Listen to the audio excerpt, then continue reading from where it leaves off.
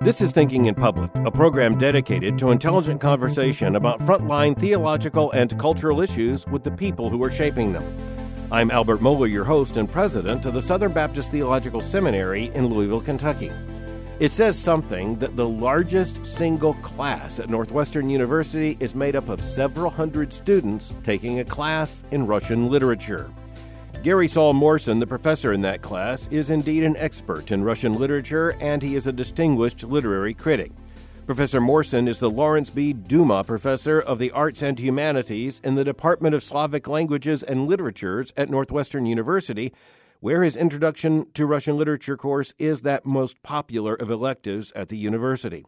His books and writings cover a wide range of issues, but his most important works have been considerations of the great realist novels of Russian literature. His most important recent book is entitled Anna Karenina in Our Time, Seeing More Wisely, published by Yale University Press. Professor Morson, welcome to Thinking in Public. Professor Morson, you have made the argument that the knowledge of Russian literature is really incredibly important for even modern Americans in 2018. Why is that so, and why is it particularly so related to Russian literature? Well, there are a number of reasons for this. Partly, they grow out of the facts of Russian history. Russian history tends to the extremes, and in the 20th century, that produced an entirely new form of society, to which we gave the name totalitarian. And that was the product of the thought and actions of a particular group of intellectuals. The Russians coined the term intelligentsia for that group, and they didn't mean what we think of as intellectuals. They meant politically committed, radical, socialist, atheist intellectuals. And those people took over in 1917. But their opponents had been the great Russian writers, Tolstoy, Dostoevsky, Chekhov, who kept warning that their way of thinking would lead to no good and formulated alternatives. And so you can see Russian history from about 1860 on as the argument between these two groups. And since the intelligentsia tended to the extreme, the opponents tended to come up with all sorts of interesting ideas from which we could benefit, I think, if we're going to avoid the outcome that was present in the Soviet Union and some other societies since. I want to follow a bit later on those grand historical events that helps to frame this issue, but you fill a classroom at Northwestern University with hundreds of students a year for a class in Russian literature, and I know enough about your teaching. Me to this day. Yes. Well, I know enough about your teaching and your writing to know it is because those students at very young ages come to understand through you that this great Russian literature speaks not only to the great events of historical background, but to the meaning of their lives. Yes, the Russians were not. The Russian writers were not shy about addressing what they called the accursed questions, the ultimate questions. You don't get too many English or French writers thinking they can address questions about, the very meaning of life or the basis of morality directly. But the Russians take these questions by the throat, and their characters wonder about them and go through different alternatives to them. And these are the same questions that students realize are going to shape their own life at this point. Some of these questions concern things that they are thinking about every moment, like the nature of love, for instance, which is, let's say, the theme of Tolstoy's novel Anna Karenina and some of his other works. They understand the importance of that right away. And so I think, the reason they take these classes, one reason is they get to talk about things that really touch their lives, that you don't have to persuade them are important. I want us to look at one of your most recent works, indeed, on Tolstoy and Anna Karenina. And I want to turn to that monograph in a moment, but to be honest, one of my favorite of your writings is the introduction to Anna Karenina in the Marion Schwartz edition, the translation. Yeah, Marion did a wonderful translation there, too, by the way. Yes, and indeed. I assume if you were introducing it that you liked it. Yeah, it's a very good translation. You're also fairly well known as a critic of poor translations, and that's important too. But I wanted to ask you about this particular essay, because you begin, as later in your monograph, with that line you say is often quoted but rarely understood, the first sentence of Anna Karenina. All happy families resemble one another. Each unhappy family is unhappy in its own way. And in just the next several lines, you pretty skillfully unpack some of the great mysteries of life and of literature from that one line. Can you unpack that a bit for us now? Well, people often quote that line without thinking, what exactly did the author mean by it? And if you look at his other writings and other proverbs he likes to quote, it's pretty clear that what he has in mind things like a French proverb that goes, happy people have no history. And the idea is that the more drama in your life, the more intensity, high drama, catastrophe, the worse the life is going to be. So the reason all happy families resemble each other is that, well, they don't have a story. And the reason all unhappy families are unhappy in their own way is that they each have a story, and the story is different.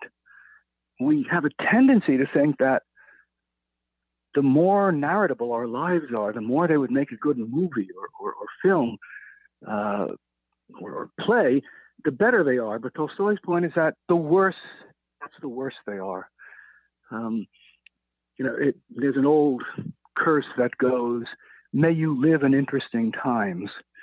And, that's a curse because what makes them interesting is things you don't want to live through. But we tend not to see that. And we tend to think, if only we can make our lives, as intense, as dramatic as possible, they'll be better. And actually, the very opposite is the case. We wind up going down all sorts of wrong paths. We miss what is really important. And what's really important are the ordinary things of life, which we tend to overlook because, well, they're not dramatic. And our eyes and our minds are set to look in the wrong place, the place that is most dramatic and noticeable, as if what is most noticeable is what is most important.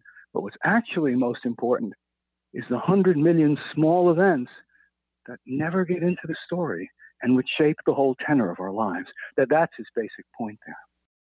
I want to ask along these lines, if in his entire body of work, and in particular in both War and Peace and Anna Karenina, is Tolstoy kind of deliberately subversive of that idea of life in the extremes?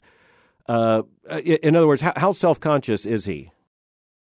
Oh, extremely self-conscious. He reveled in his identity as someone who will take on all the truisms of everybody else.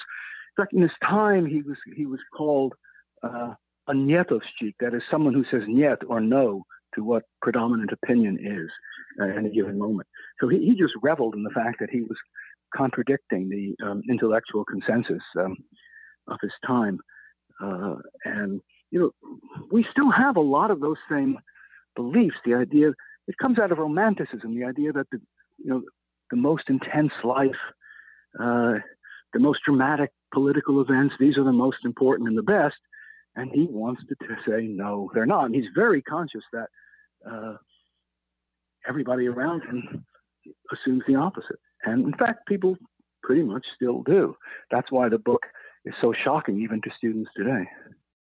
Well, I was going to come at this later, but since you mentioned it, I want to track on this theme right now. You make very clear that Tolstoy understands love to be multifaceted and the ideal of romantic love to be itself extremely dangerous and kind of an acid that burns away the rightful kinds of loves that really are God's gift to humanity.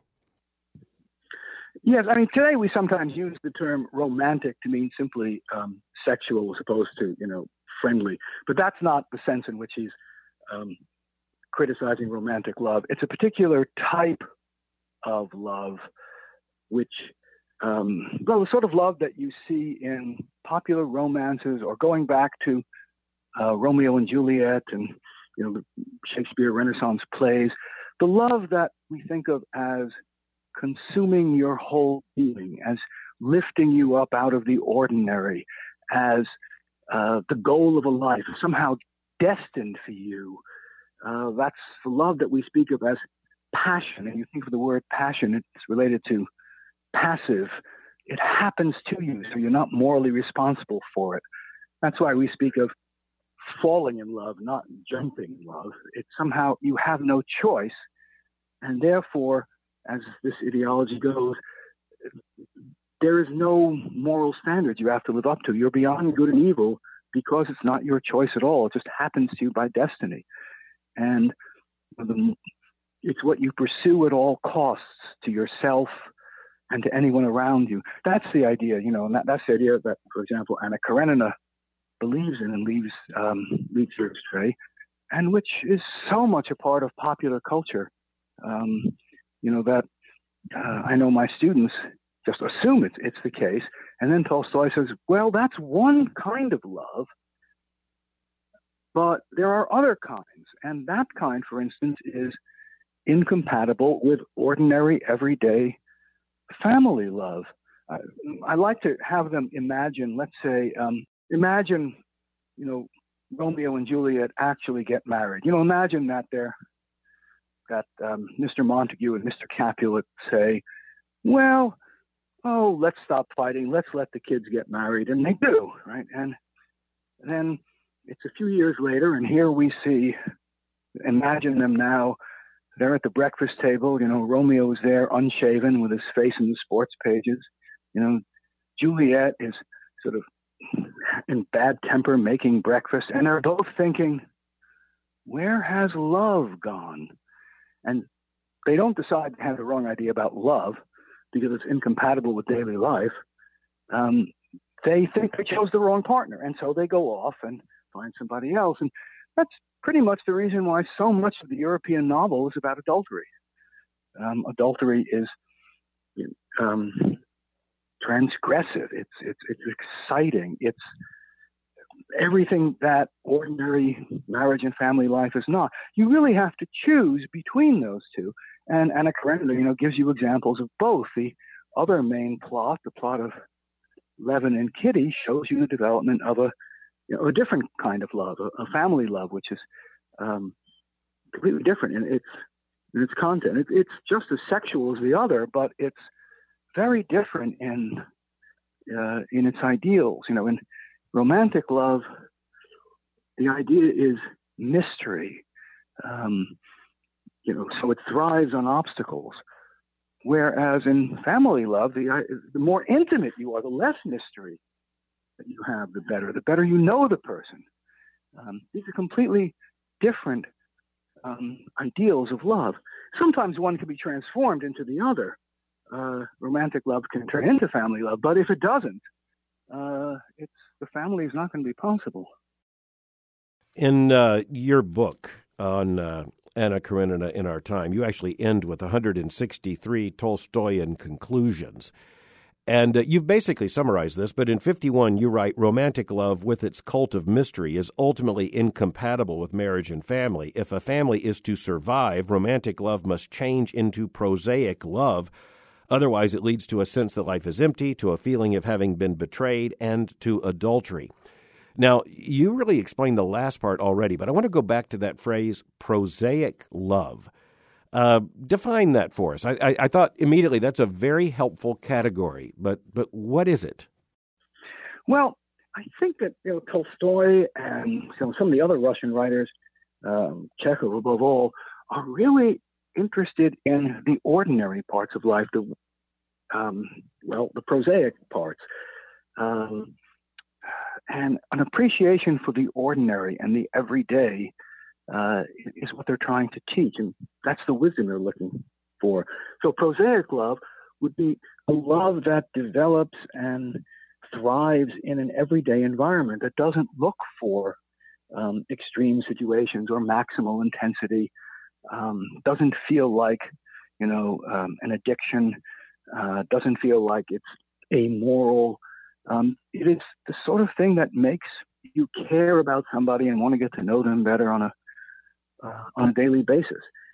It doesn't make a great story. I mean, what are you going to say if you try to do a novel about it? Well, they didn't quarrel again today. There was no crisis again this week. It doesn't make a great story, but it makes a good life. Well, is that one argument for why so many of these great Russian novels are so long? Just to take Anna Karenina, it's so many stories all intertwined, and you really don't get the point you are making about this prosaic love and even about moral development until you start to see many of these prosaic stories unfold. And that takes hundreds of pages. Oh, yes. It's a real literary problem Tolstoy is facing. If what makes a story interesting is the dramatic events, which is just what life should not be like, how do you show what life should be like? If you just describe an ordinary, couple without conflict, you're not going to have much of a novel.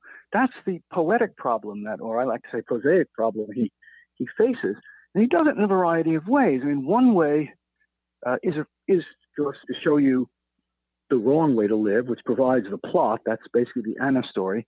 But some of the other stories, the one of Dolly and the one of Levin and Kitty, are much less dramatic.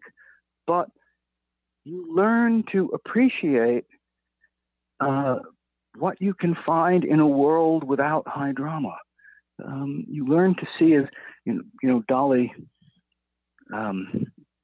sees small joys they're like golden sand. The author says that you could easily miss if you're not paying attention to them. But the things that you could easily miss, that you take for granted because they're so ordinary, are the things that make a life good or bad. So he has to put those, they're right in front of your eyes. But you don't pay much attention to them because they're not dramatic. And Tolstoy's whole point is to teach you to pay attention to things that you don't naturally pay attention to. We're naturally drawn to dramatic, noticeable events. They are, after all, nobody publishes a newspaper that, has nothing exciting about it. There's an old journalistic saw that dog bites man is not a story, man bites dog is a story because it's so unusual.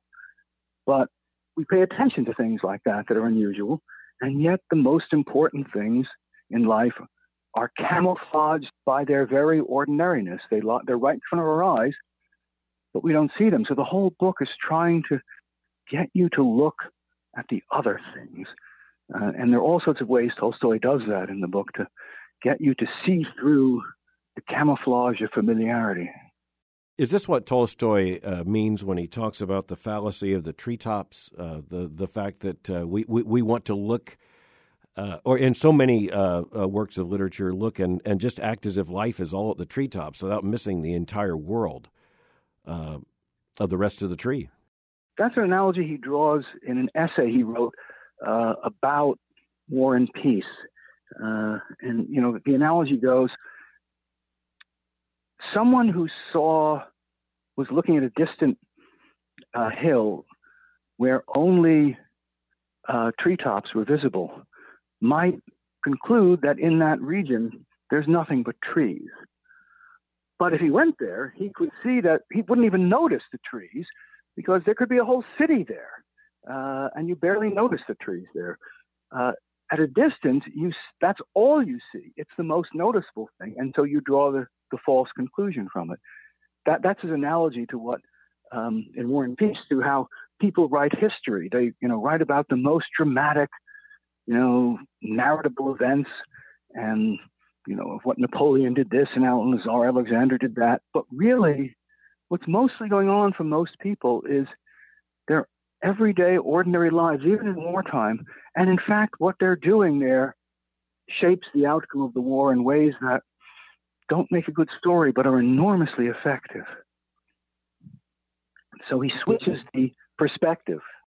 I first read Anna Karenina decades ago, and that means I was in some sense a different person when I read it, and then when I read it more recently, and then read your work on Anna Karenina, and I will tell you that the greatest change, I think, in my understanding of the story is due both to you, most importantly, and your work on the text, but also my life in my sixth decade versus in my second or third. And for instance, that makes a big difference, doesn't it? It certainly does. And I had not noticed sufficiently how Tolstoy uses words to describe incredible moral insights that I think as a younger man, I read through as mere narrative without understanding what was going on. For instance, where Levin recognizes Kitty's kind of intellectual superiority, which isn't theoretical but practical, and on the question of death, she simply knows how to help a man who's dying, and he, with all of his theoretical concentration, has not a clue. Yeah, it's an idea that it actually goes through the Western tradition all the way back to the ancients. That there are two types of knowledge. There's Aristotle refers to one of them as theoretical, and the other as practical wisdom. And mathematics is a good example of theoretical knowledge, but ethics, or in Aristotle's example, medicine, clinical medicine, these are examples of practical wisdom. And in everyday life, theoretical wisdom doesn't get you very far. That's the great mistake of intellectuals. They're very good at theory, and therefore they think that society or individuals can be understood entirely by theory, and you can make the right decisions by theory. But in fact, what you need is practical wisdom, which may make use of theory, but can't be reduced to it. And what Levin comes to realize is that his wife, who is not an intellectual in any normal sense of the word, understands things that he can't understand because he's only been approaching them, in philosophical, theoretical terms. But she is used to approaching problems in practical terms. What can I do specifically to help here? What details, not what grand theoretical generalities, what details are going on that make a difference here? That's what she's used to looking at, which he isn't. And Tolstoy is trying to teach us, we really need theoretical wisdom for things that are fundamentally theoretical, but not to assume that everything is like that, as intellectuals tend to do. They tend to do that because, after all, that's what makes them intellectuals. If their sense of superiority comes from the fact that they do theory better than anybody else, they've never been famous for being particularly practical, so they're not likely to see the importance of that. Well, before leaving that comment, I want to go to, it's actually in page 13 of Anna Karenina in Our Time. And I have to say, you have an amazing way of rendering a massive moral verdict, which is without a period, but rather with a question mark. So in one paragraph, you write this: at the beginning of the 21st century, some thinkers have found our dominant paradigms wanting. We have, after all, just lived through the bloodiest century in human history. Perhaps, you ask, we got something wrong? Oh my goodness! That cannot be a paragraph written by accident. Well, no. I mean, it still amazes me that intellectuals don't reflect on the kind of mistakes that they have made. You would think that if they were open at all to disconfirmation by experience, the horrors of the 20th century would have made them think. But it's so easy to think that to it's something else. It's certainly not us and our theories that have made a difference. And that's again why the Russian experience is so important, because it's so clear there that it is the problems came when the intellectuals took over. People like Lenin and Stalin and Trotsky and the others who were typical members of the Russian intelligentsia and put their theories into practice, that you got the special horror. And yet, intellectuals go right on thinking, oh, if only people followed our theories, things would be better. We could cure all evil overnight. And, the Russian experience tells you nothing causes more evil than the attempt to eliminate evil altogether. I can remember as a teenager hearing attributed to Mao the statement, when the revolution was criticized that you can't make an omelet without breaking eggs. A statement's been attributed to many Marxist leaders, and I think it actually can be traced at least back to the French Revolution. But you kind of turned that question in one of your essays I read years ago, when you said that a lot of people debate, who said it and the origins, this excuse for revolution at the hands of the intellectuals. But then you brilliantly asked the question, if indeed you can't make an omelet without breaking eggs, after the 20th century, where's the omelet? That's an astounding question.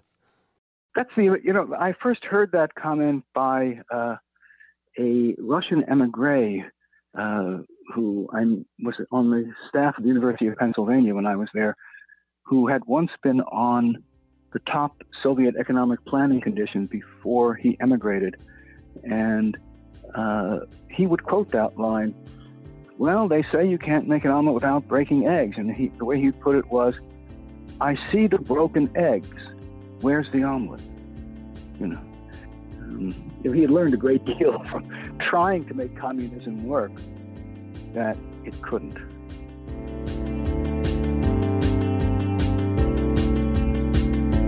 One of the interesting realizations of a literary life is that when you read a book at one point in life and you come back to a great work later in life, it is not only as if there are two books, but in one sense, two readers. But the question is, how has the second reader grown from the position of the first reader? What does the second reader see that first reader did not see? A conversation with a reader and a writer, a critic like Gary Saul Morson, helps us to make certain that we see more than we would otherwise see, because we're looking for more than we would otherwise look.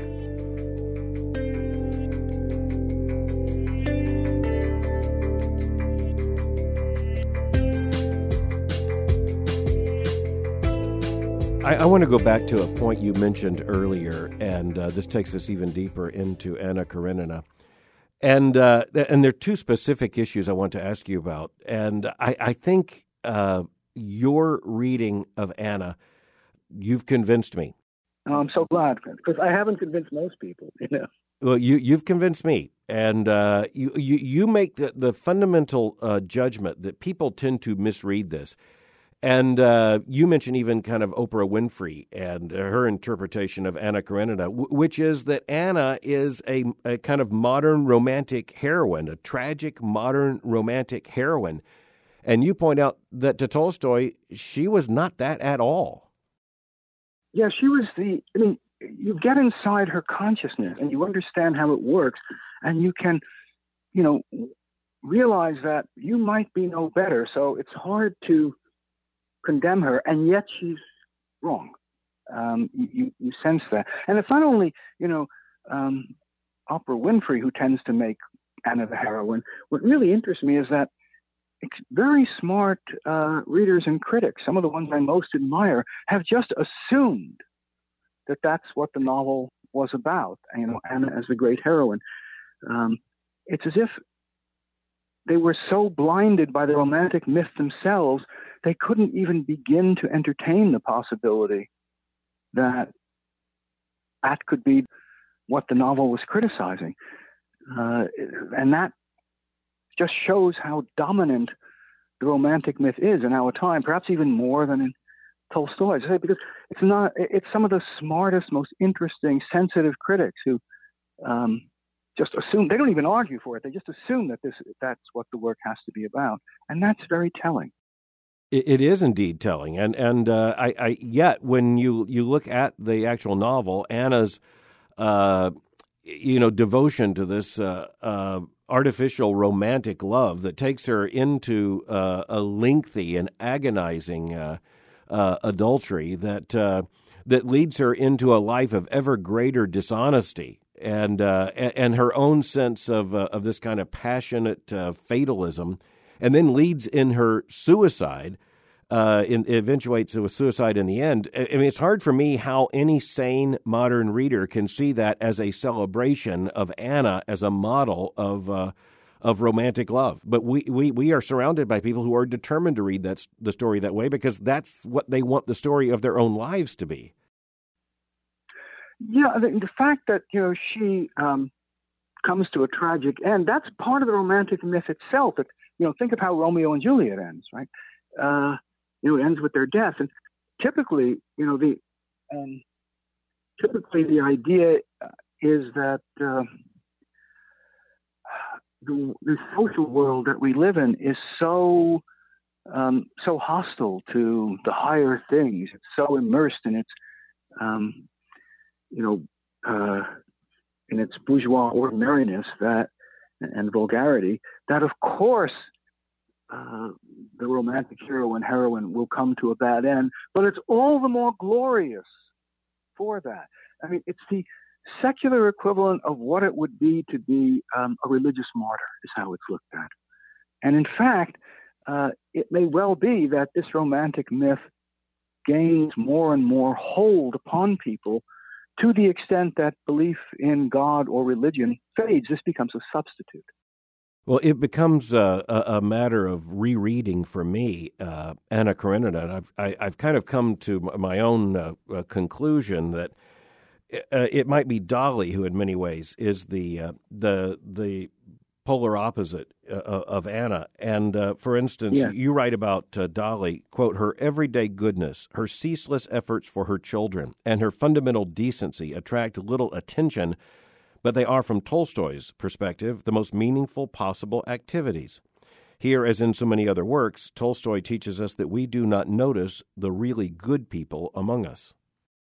Yes, it's really quite something. I mean, later in his life, when he was trying to become a kind of saintly figure himself and realizing he wasn't succeeding, he wrote a story called Father Sergius, about a man who keeps trying to achieve saintliness and keeps failing, but eventually comes across an ordinary woman who just, takes care of her family, takes care of her neurasthenic son-in-law who can't work, tries to prevent quarrels from going on, and he realizes that she is the saint, not he, and that nobody will ever notice it.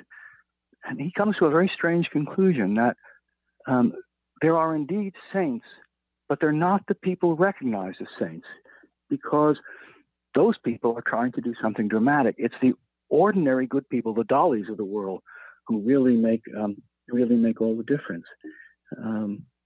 It's a Tolstoyan paradox there, that you don't notice what is most worthy of notice. I mean, we don't even count, the work of good mothers in the gross domestic product, right? If you hire somebody to take care of your children, that goes into the gross domestic product. But if you do it yourself, then it doesn't.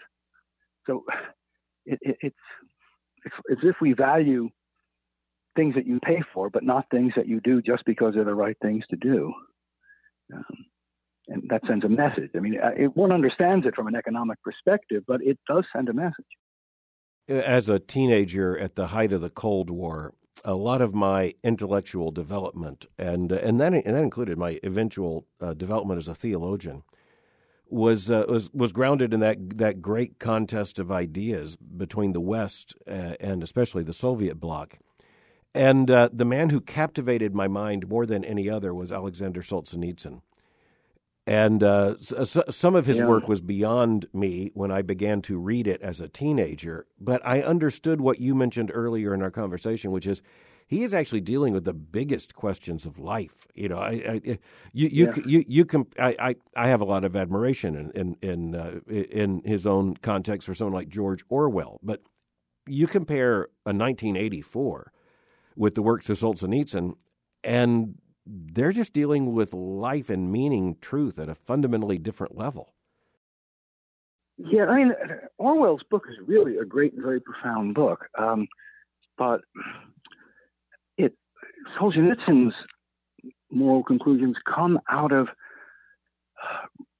not imagined, but real experience, of being in the gulag, of the testimony of other people who were there, that he actually lived through. And so it tends to grab you by the throat. I've just been going through all his works recently myself, and seeing all sorts of things I didn't see there.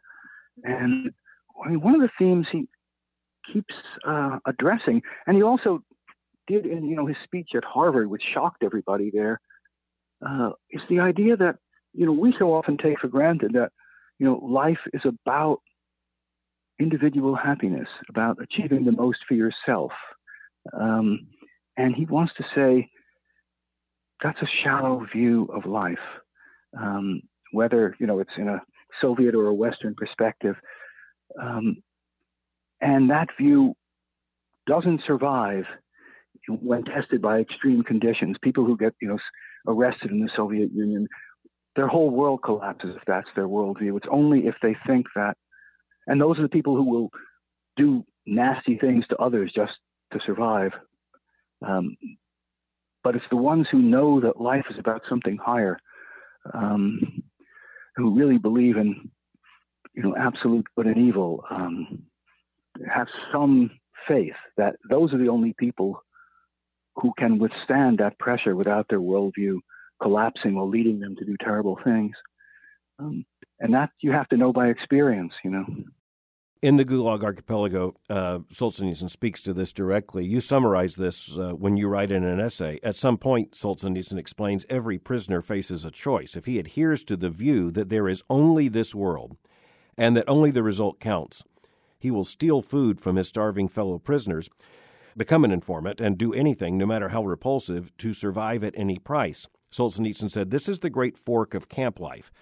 From this point, the roads go to the right and to the left. If you go to the right, you lose your life, and if you go to the left, you lose your conscience."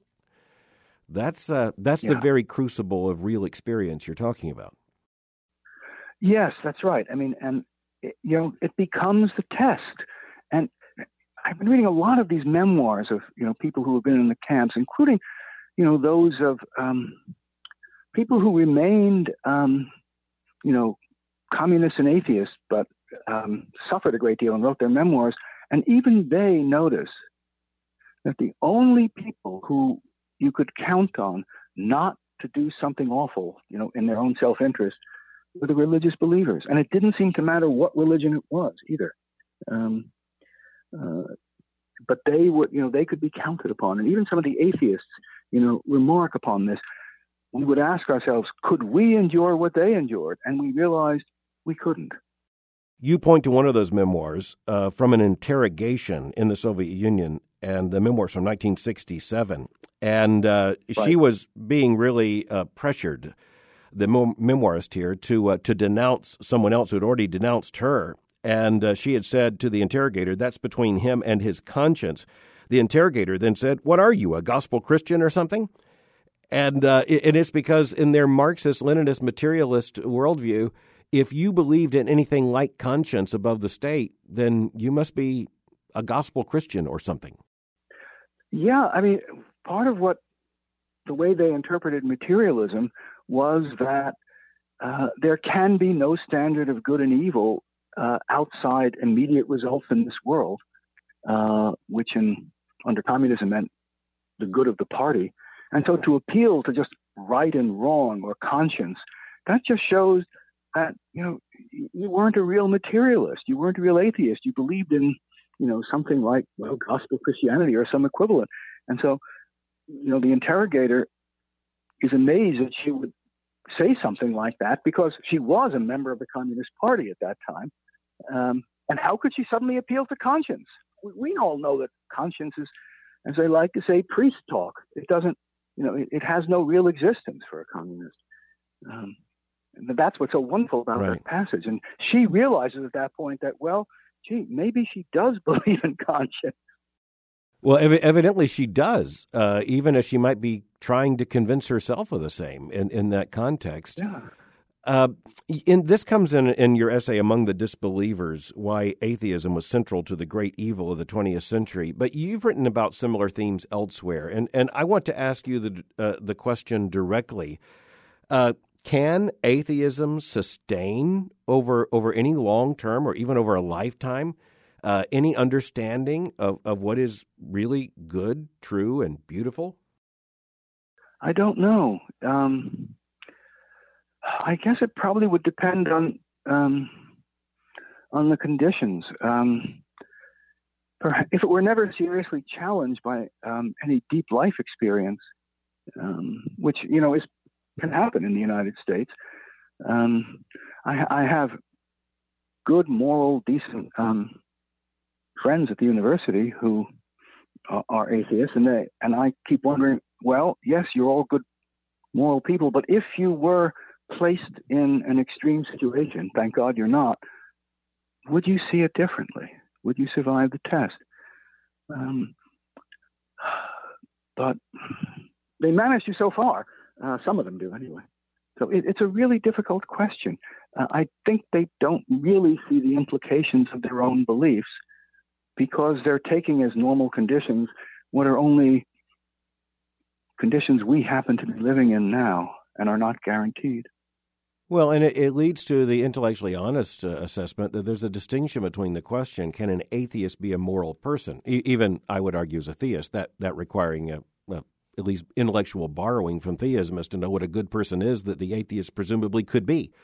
But the atheism as a belief system, even in this essay that you wrote for commentary, it just becomes implausible that it can somehow be a worldview for a society that can remain sane and not homicidal. Yeah, I mean, I didn't go quite that far in the essay. I did a little more modestly. I set the essay up to criticize the argument that the new atheists make that religion is, since so many people have killed in the name of religion, we'd be better off as atheists. And the point of my article is that argument fails because in our time, atheists have done far worse than religions have ever done. And the usual new atheist argument is, but not because they were atheists, but that shows simply an ignorance of Soviet conditions. They thought it was precisely because they were atheists. And so it's not, the way I phrase that article is not exactly a defense of religious belief. It's a criticism of one criticism of religious belief, if you see what I mean. I'm a little more cautious than that. I don't push the argument further than I could suspect. Yeah, no, I understand that, and that's why I tried to say it was it's my reading of your article that makes me come. It's a plausible reading. But it's not what. But it reads a little bit into. Sure. It makes me say things that I'm only wondering about. I'm wondering about the answer. That's intellectually honest, and I appreciate that. And I've been, like you, wondering about these things for a very long time. And it tends sometimes to wear me down in amazement that people can defend the 20th century in terms of these totalitarian regimes as if they were the aberrations of the very ideologies that they represented. And that becomes more implausible and yet higher risk, I think, as we consider even the contemporary moment and the climate on college and university campuses. Yeah, I am dumbfounded, I always have been actually, by the idea that, yes, socialism, Marxist regimes have failed, 18 times, but don't worry, the 19th time we'll get it right. Um, that can one really seriously believe that? You know, and yet people do. You know, it's not entirely clear to me why. Because again, one would think that if experience had any purchase, then that would be dead. But, you know, it can die for a while, I guess, like after the collapse of the Soviet Union, and then get reborn. It's very hard to see why. I want to take us back into Anna Karenina for just a moment here. And in the issues that you raise about what Tolstoy sees and wants us to see, you actually get to the fact that Tolstoy helps us to see that we don't remember very well. Yes. Our self-knowledge is partial, and our memory is partial. And one of the ways he helps us to see this is that Anna is shown in the novel to, is it fair to say, deliberately misremember her past? Yeah, it's really, really interesting. The whole concept of self-deception, which Tolstoy is interested in, you know, I read a number of books about that time by philosophers trying to understand the concept of self-deception. They didn't get very far because, well, if you can't just tell something you don't believe it, or you'll be aware that you're lying. And the whole point of self-deception is that you're not aware that you're lying, and yet you're lying. How is that possible? And Tolstoy shows you how it is possible, you know, and by showing you how Anna does it. And novelists have actually been pretty good at this. You know, you go right back to, let's say, Jane Austen. You know, that's what Pride and Prejudice is about. We mislead ourselves from Pride and Prejudice, and the way we do it is step by little step. And we can only do it over a long period of time, gradually accustom ourselves to see people in a worse and worse and worse light, so that every small step is not particularly noticeable. And so self-deception can happen. We can arrange not to know what we know, but only by practicing it a lot and in tiny small steps over time.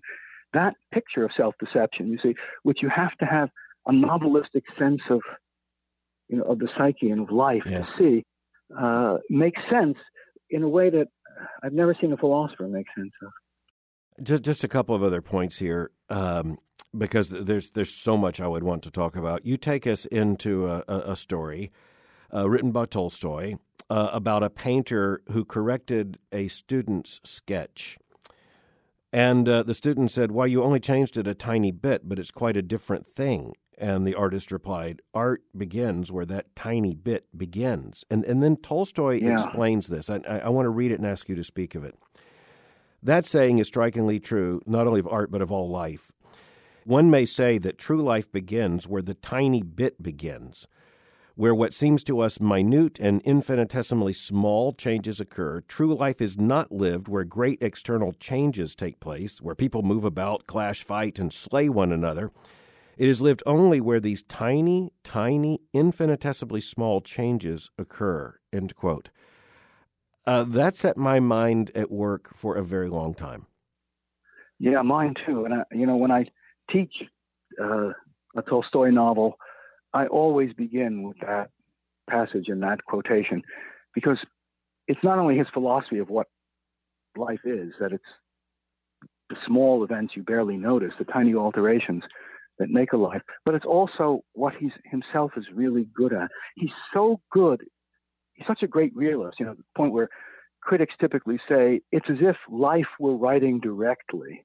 You know, if nature could write directly without a person in between, it would write like Tolstoy, you know, critics have said. And the reason he can do that is that, you know, whereas another writer would see a change in consciousness, let's say taking 2 steps in the course of a second, he could see it taking 10, 12 steps in the course of a second. He sees the tiniest alterations of consciousness, and he can trace it for you. And then it's much more believable. It's not an assertion. You've seen it happen. And it seems much more realistic, you know, to you, and much more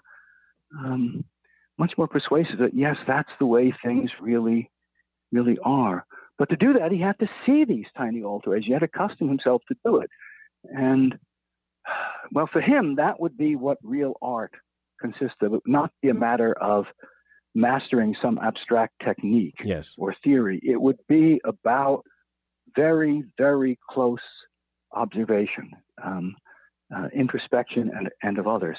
And I think that is really what makes him unique and the most, realist of the realists. And that insight, of course, not only of art, but of all life. That's pretty amazing. Well, you can understand why, as a Christian theologian and reader, I have to ask you about the thunderclap judgment that you make, which has also set me to thinking for a very long time.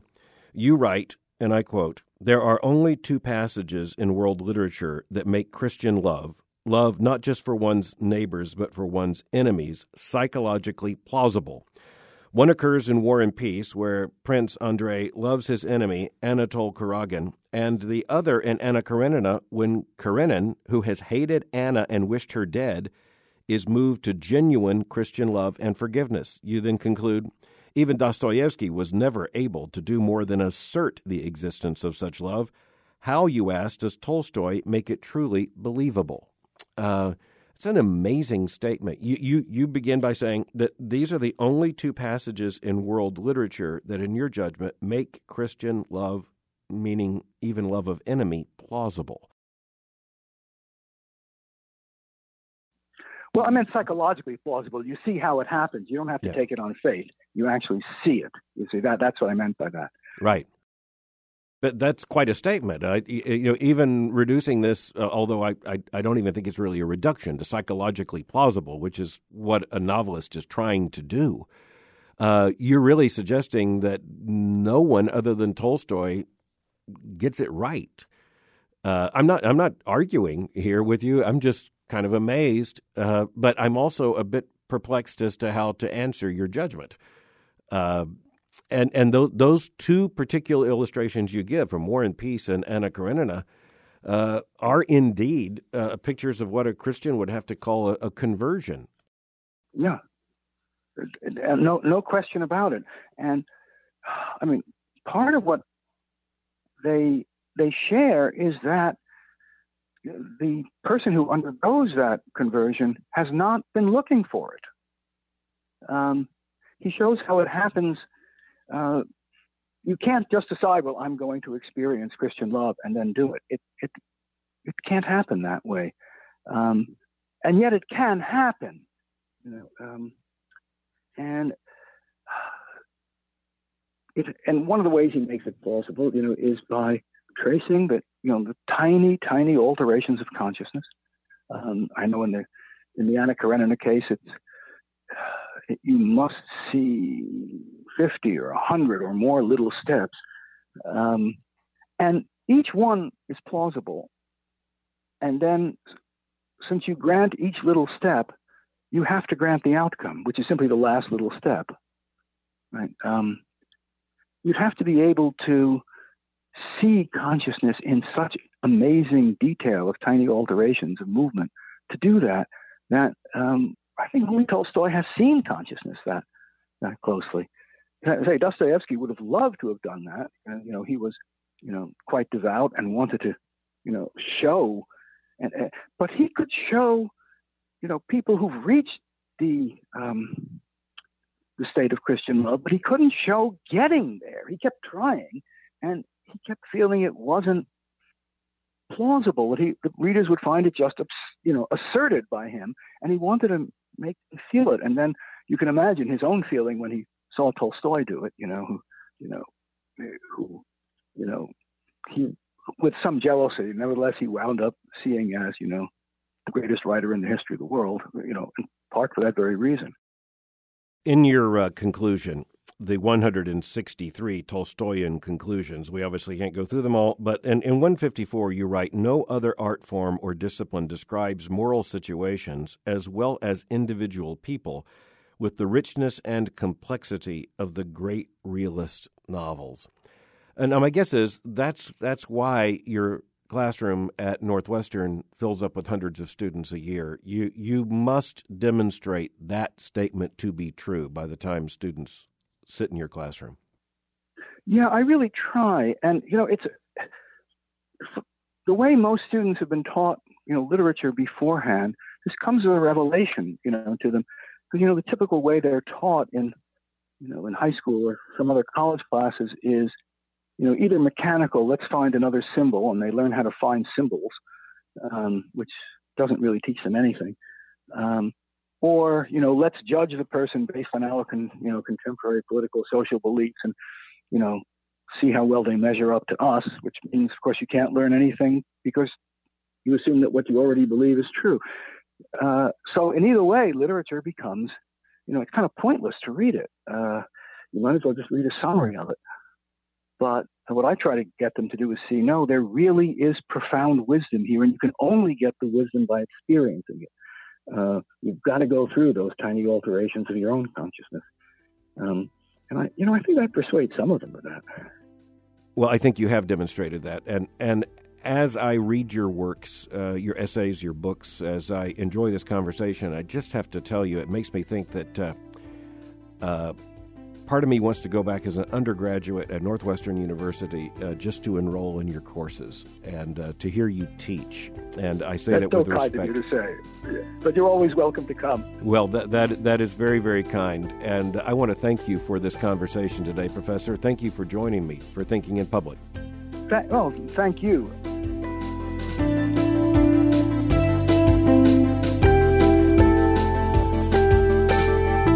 Well, that conversation with Professor Morson, I think, helps us to understand why that classroom, that massive classroom at Northwestern University, is so regularly packed with undergraduate students, looking not only to know more about Russian literature, but more urgently to know more about life, including their own lives, to know more about love, and to distinguish real love from its alternatives.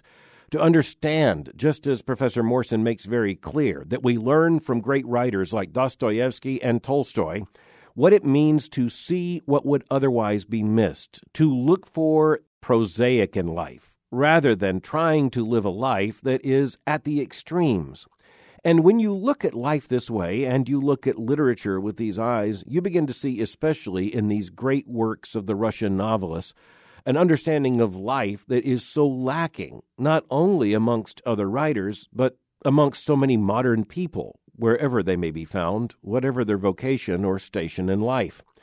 The reality is that Professor Morson becomes very convincing in arguing for why these great realist novelists in Russia help us to understand so much of life that seems to be missing amongst others. A part of this, as he explains, is the history of Russia itself. A part of it also has to be, and this also becomes very clear in Professor Morson's writings, that these great Russian novelists, regardless of their own individual spiritual and theological understanding, were writing out of a massive deposit of Christian intuition, a Christian understanding of life, a Christian understanding of history, a theistic worldview that is behind and underneath everything that they write.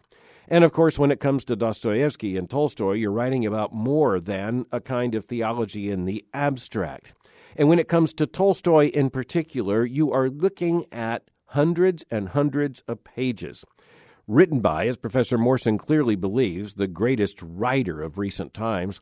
You're looking at someone who is grappling with these questions and unfolding stories, and he draws us in. He makes us want to see not only what he sees, but what we might otherwise not see.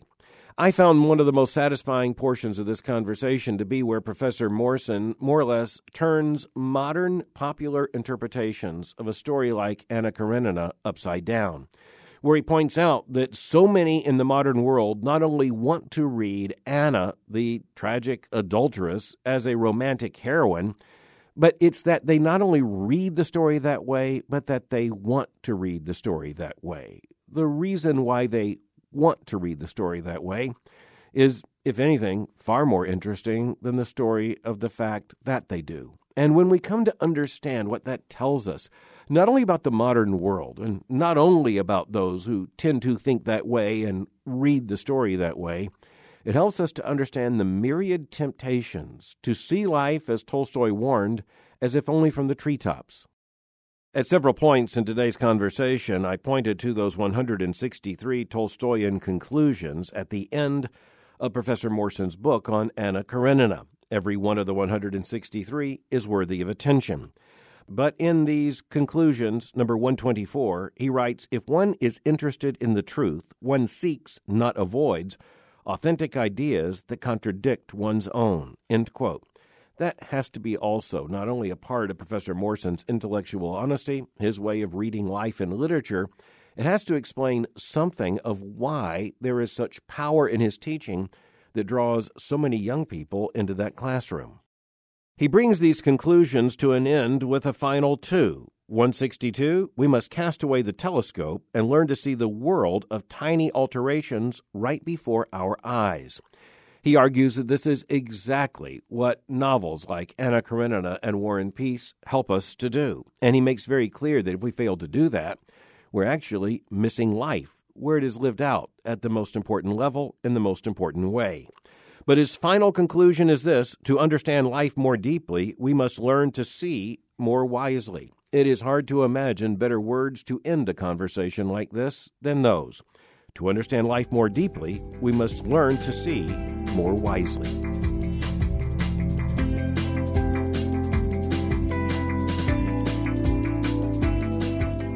Again, many thanks to my guest, Professor Gary Saul Morson, for thinking with me today. If you enjoyed today's episode of Thinking in Public, you'll find over 100 more of these conversations at albertmohler.com under the tab Thinking in Public. For more information on the Southern Baptist Theological Seminary, go to sbts.edu. For information on Boyce College, go to boycecollege.com. Thank you for joining me for Thinking in Public. Until next time, keep thinking. I'm Albert Mohler.